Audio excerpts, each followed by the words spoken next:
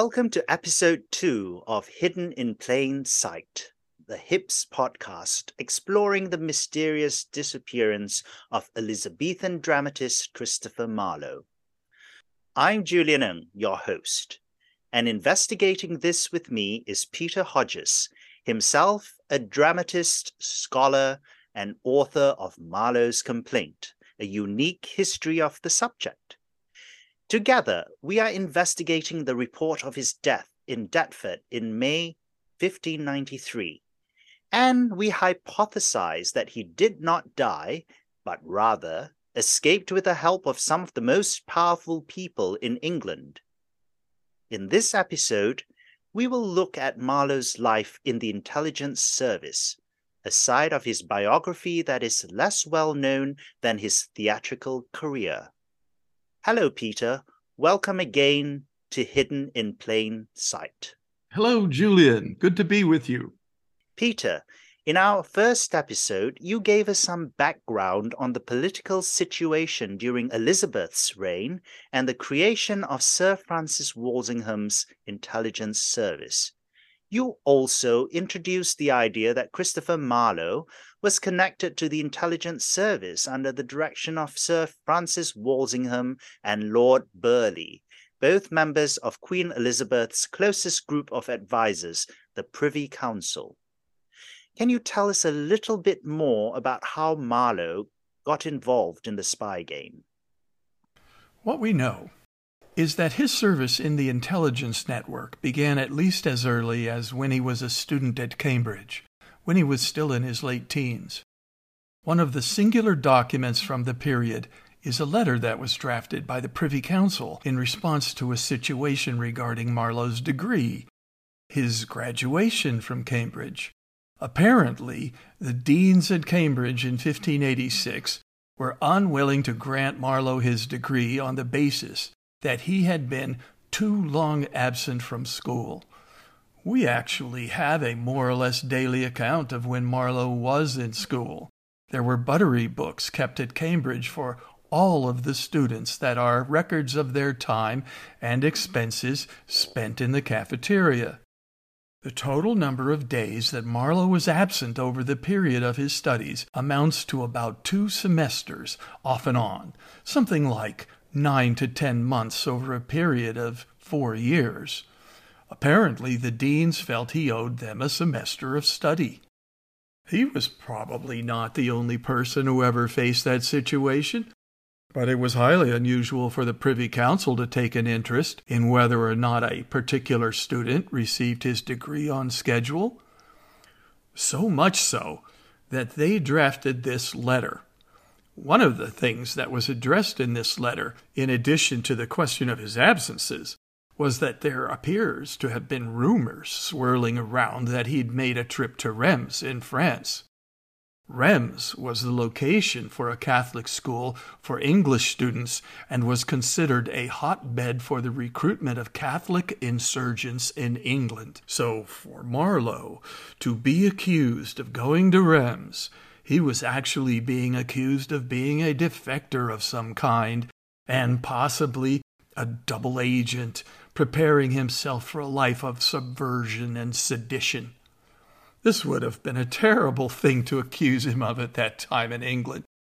In response, the Privy Council drafted a letter which survives to this day. It was to have been signed by the head of the intelligence service, Sir Francis Walsingham, Lord Burleigh, the Secretary-Treasurer of the Exchequer, and of all people, Archbishop Whitgift, presumably, to cover the religious side of the issue. This letter declared that Christopher Marlowe should be furthered in the degree he was to take at the next commencement because, and I quote, "it was not Her Majesty's pleasure anyone employed as he had been in matters touching the benefit of the country should be defamed by those that are ignorant of the affairs he went about." That's pretty high recommendation. I don't know of anyone else having a letter like that in their resume. That's coming straight from the top. Of course, we don't have the signed letter. That went to the deans, but we do have the draft of it in the records for the Privy Council that survive.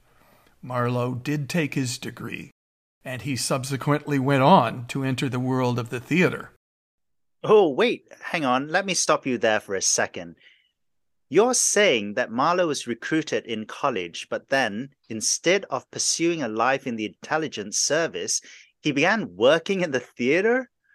I mean, wouldn't the Privy Council be upset by that, especially if they had singled him out for preferential treatment? Well, I want to be clear.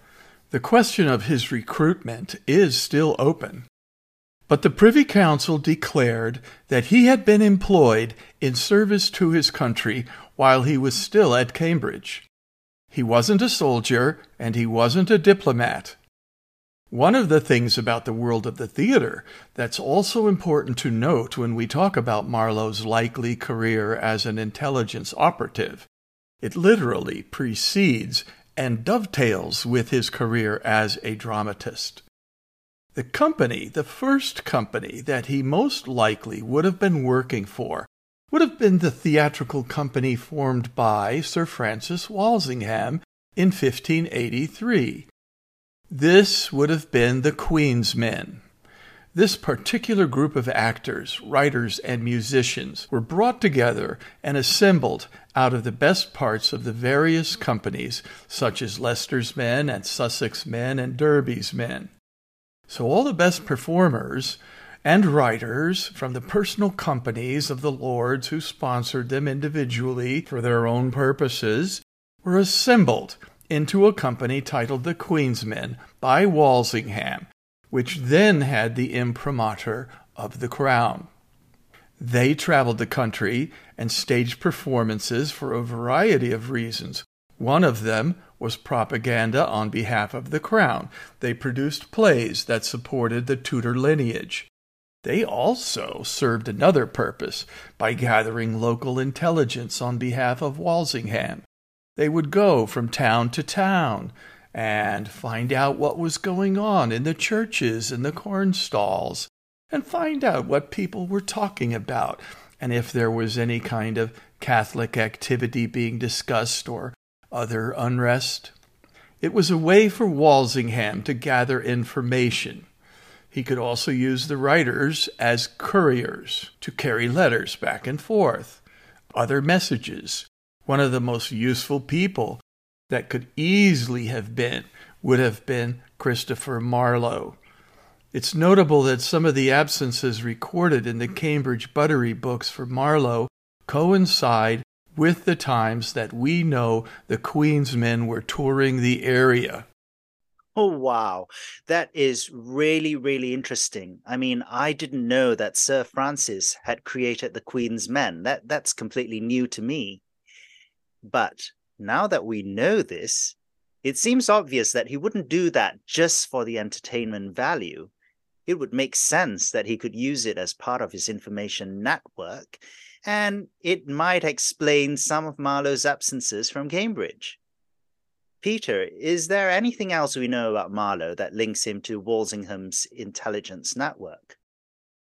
No sooner did Marlowe achieve success in the theater in 1589 with Tamburlaine than he was employed as tutor to Arbella Stewart, second in line to the succession of the throne behind James. Arbella was a teenager at this time, living with her grandmother, Bess Hardwicke, basically under watch by Lord Burleigh. Marlowe tutored her for 3.5 years. Arbella's grandmother, Bess of Hardwicke, stated in a letter to Burleigh that Mr. Morley was complaining about not being paid sufficiently because he had so many debts left over from Cambridge. Marlowe appears to have served a dual purpose, one of furthering Arbella's education, and two, while keeping an eye on someone who might be in line for the throne. Now, that's not an assignment that even the very useful Robert Poley could fulfill. I might add that Arbella was a great beauty. She was talented, spoke 3 languages, and could play lute, the viol, and the virginals, a type of harpsichord. It would not have been unpleasant for Marlowe to spend an afternoon with her. I bet. You know, it does sound like he must have been very highly trusted by the Lord Burleigh. Do you have any other examples of his intelligence work? Another one of the different jobs he appears to have done for Burleigh involved the Stanley family and Lord Strange, who revived his father's company of players. Marlowe went to work for Lord Strange's men, and they had a tremendous success in early 1592 with what we now call the first part of Henry VI. Lord Strange's daughter Anne was considered by many to have a claim on the succession superior to Mary's son James. Anne was technically behind James, but James was Catholic by way of Mary, so Anne became the presumptive Protestant heir to Elizabeth. Strange's brother, William Stanley, was over in the continent, supposedly trying to put together a band of mercenaries and renegades in support of this claim. There was even talk that they might stage a coup of some type. It was about this time when Marlowe was apparently sent to investigate the counterfeiting operation Stanley used to finance his mercenaries. Unfortunately, another agent, Richard Baines, blew up the plan, then informed on Marlowe, and he had to retreat to England. Thomas Kidd, a fellow playwright for the company, claimed that Lord Strange didn't like Marlowe very much, and those people who want to traffic in smears against Marlowe's reputation use things like that and statements by Baines to paint him as a dishonorable character, whereas, in fact, it was Lord Strange who was dishonorable. He was the one who had Catholic ties and was making claims to the throne, and in my opinion, Marlowe was keeping an eye on him for the Queen. Huh. That's an impressive CV for someone so young. In fact, in my mind, it now paints a very different picture of Marlowe. You know, certainly nothing like the wild, immoral heretic he is usually portrayed to be. You have him not only connected to the top men in Elizabeth's government, he seems to be a reliable, trusted, and cool-headed sort of person, you know, cool-headed enough to be placed in some of the most dangerous situations a secret agent could imagine. Yeah, that's only the real conspiracies. You have to figure there were dozens of false trails that had to be unraveled, too. Marlowe makes fun of all of this kind of thing in the opening of Edward III when Artois gives a convoluted explanation of Edward's claim to the throne. Eventually, though, it was Mary's son, James IV of Scotland, who became king well after Marlowe disappeared. So Marlowe was living a double life as both a trained intelligencer as well as a brilliant playwright and poet. He was connected to some of the most powerful people in all of England. But I guess, from what you've just said, apparently he had some very powerful enemies as well, particularly Lord Strange. Strange had a lot of enemies of his own. Shortly after Marlowe disappeared, Strange got accused of being involved in the Hesketh plot, which was another alleged attempt on Elizabeth. Strange was cleared, but he was still under suspicion. The next thing you know, he has a public quarrel with Robert Devereux, the second Earl of Essex, who defended a Stanley retainer who Strange thought was threatening him. And then immediately after succeeding his father to become Earl of Derby, this was in April 1594, he's apparently poisoned and dies. And do you think the Earl of Essex was involved in that? Maybe. The histories blame the Jesuits, who were accused of being in on the Hesketh plot and supposedly wanted to eliminate Strange because he could expose them. Essex was probably trying to fill the space left by Marlowe, keeping an eye on Strange using the Stanley retainer. Well, how about we now talk a little bit about Essex? He was one of Queen Elizabeth's favorites, was he not? He and his father. The first Earl of Essex was Walter Devereux, Robert Devereux's father. He had been made Earl after leading the resistance to the Northern Rebellion of Scots Catholics in the mid-1570s. He was then given charge of the Irish province of Ulster with the intent that he would colonize or subdue it. Thanks to the Irish, that plan didn't go very well, and Walter was recalled, possibly at the instigation of his rival, the Earl of Leicester, another of the Queen's favorites. Elizabeth then reversed herself and appointed Devereux Earl Marshal of Ireland. But he died soon after in 1576 under mysterious circumstances, possibly poisoned at a banquet in Dublin. And Leicester later married Walter's wife, Lettice Knollys. Robert Devereux was 11 when the first Earl died, and he was raised by Lord Burleigh as a ward of the state in Burleigh's home in London, along with Robert Cecil, who was Burleigh's youngest son. Now, these two men could not have been more different. Robert Devereux was handsome, dashing, ambitious, and proud, all traits that belong to political characters to this day. This was the post-chivalric age, the emblem of all of this being Philip Sidney, Leicester's longtime heir apparent. Devereux wanted to travel in the same circles, but he also had larger ambitions because he saw himself as the rightful head of government. And living in Burleigh's household, he became very familiar with all of the tools and people in government. His great rival in all of this was Robert Cecil, Burleigh's son and Devereux's contemporary. Robert Cecil was everything that Devereux was not. He was short, deformed almost, and he was brilliant and very, very secretive. When Francis Walsingham passed away in 1590, Essex was in his early 20s and had his eye on becoming head of the intelligence service. Lord Burleigh preferred that his son Robert take that role.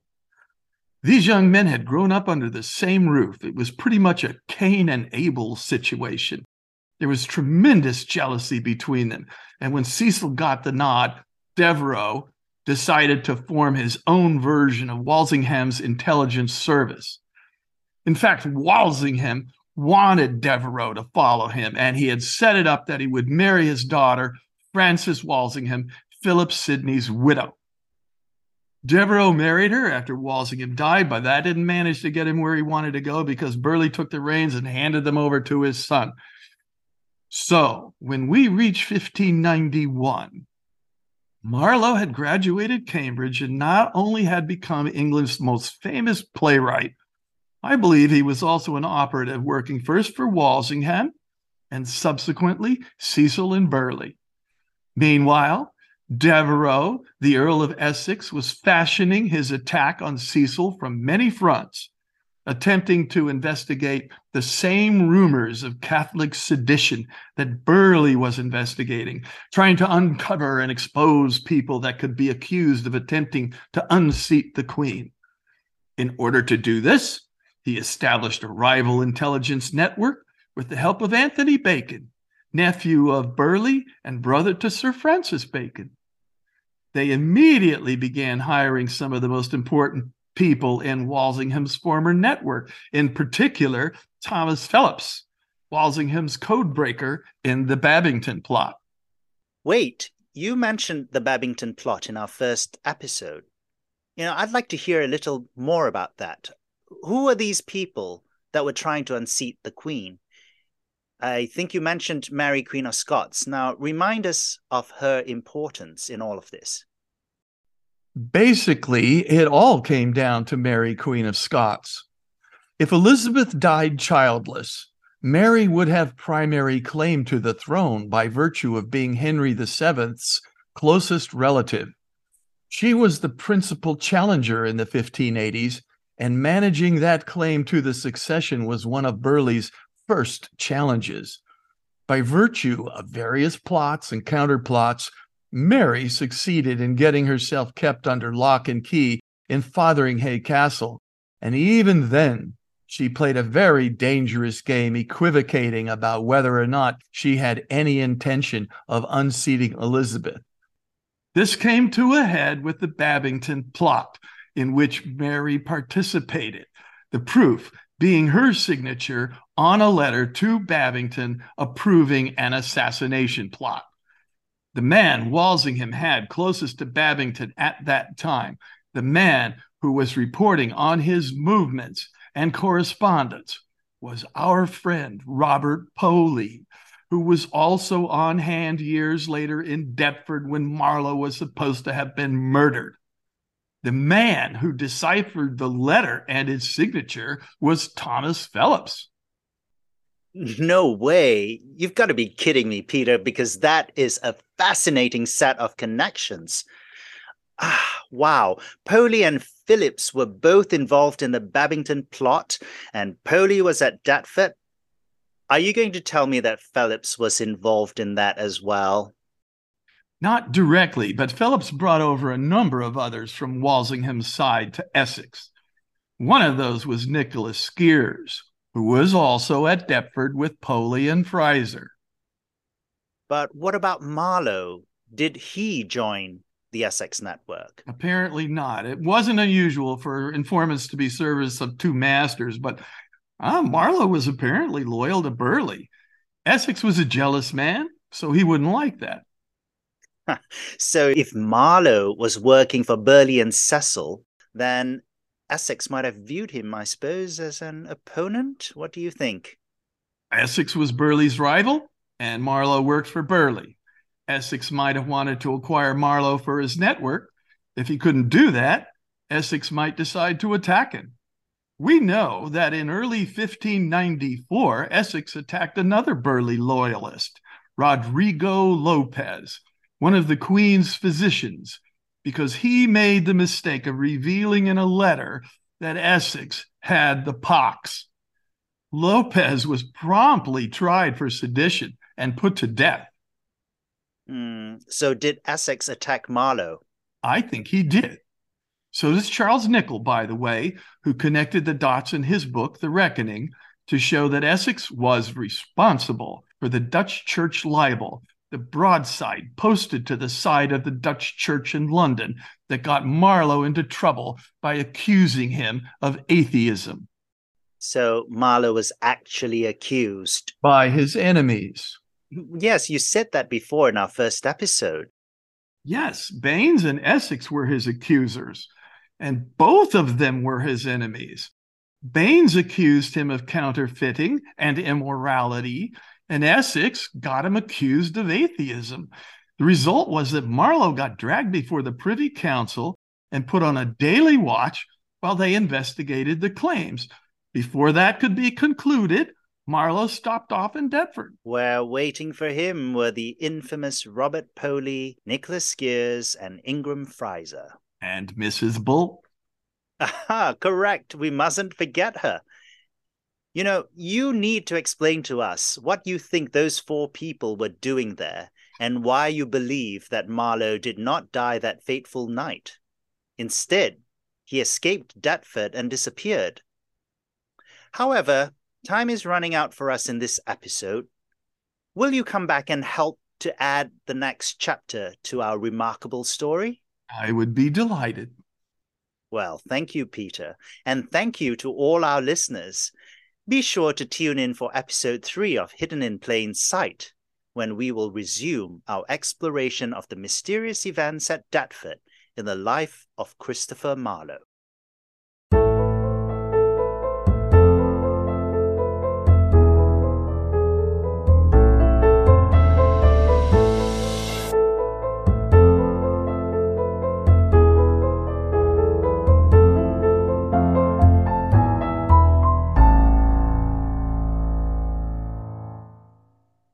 For those of you who want to jump ahead, you would do well to pick up a copy of Marlowe's Complaint, the book that reveals the rest of this incredible and fascinating story. You can check out Chapter 1 online for free. It's a fun read, and I highly recommend it, of course. But then, I wrote it.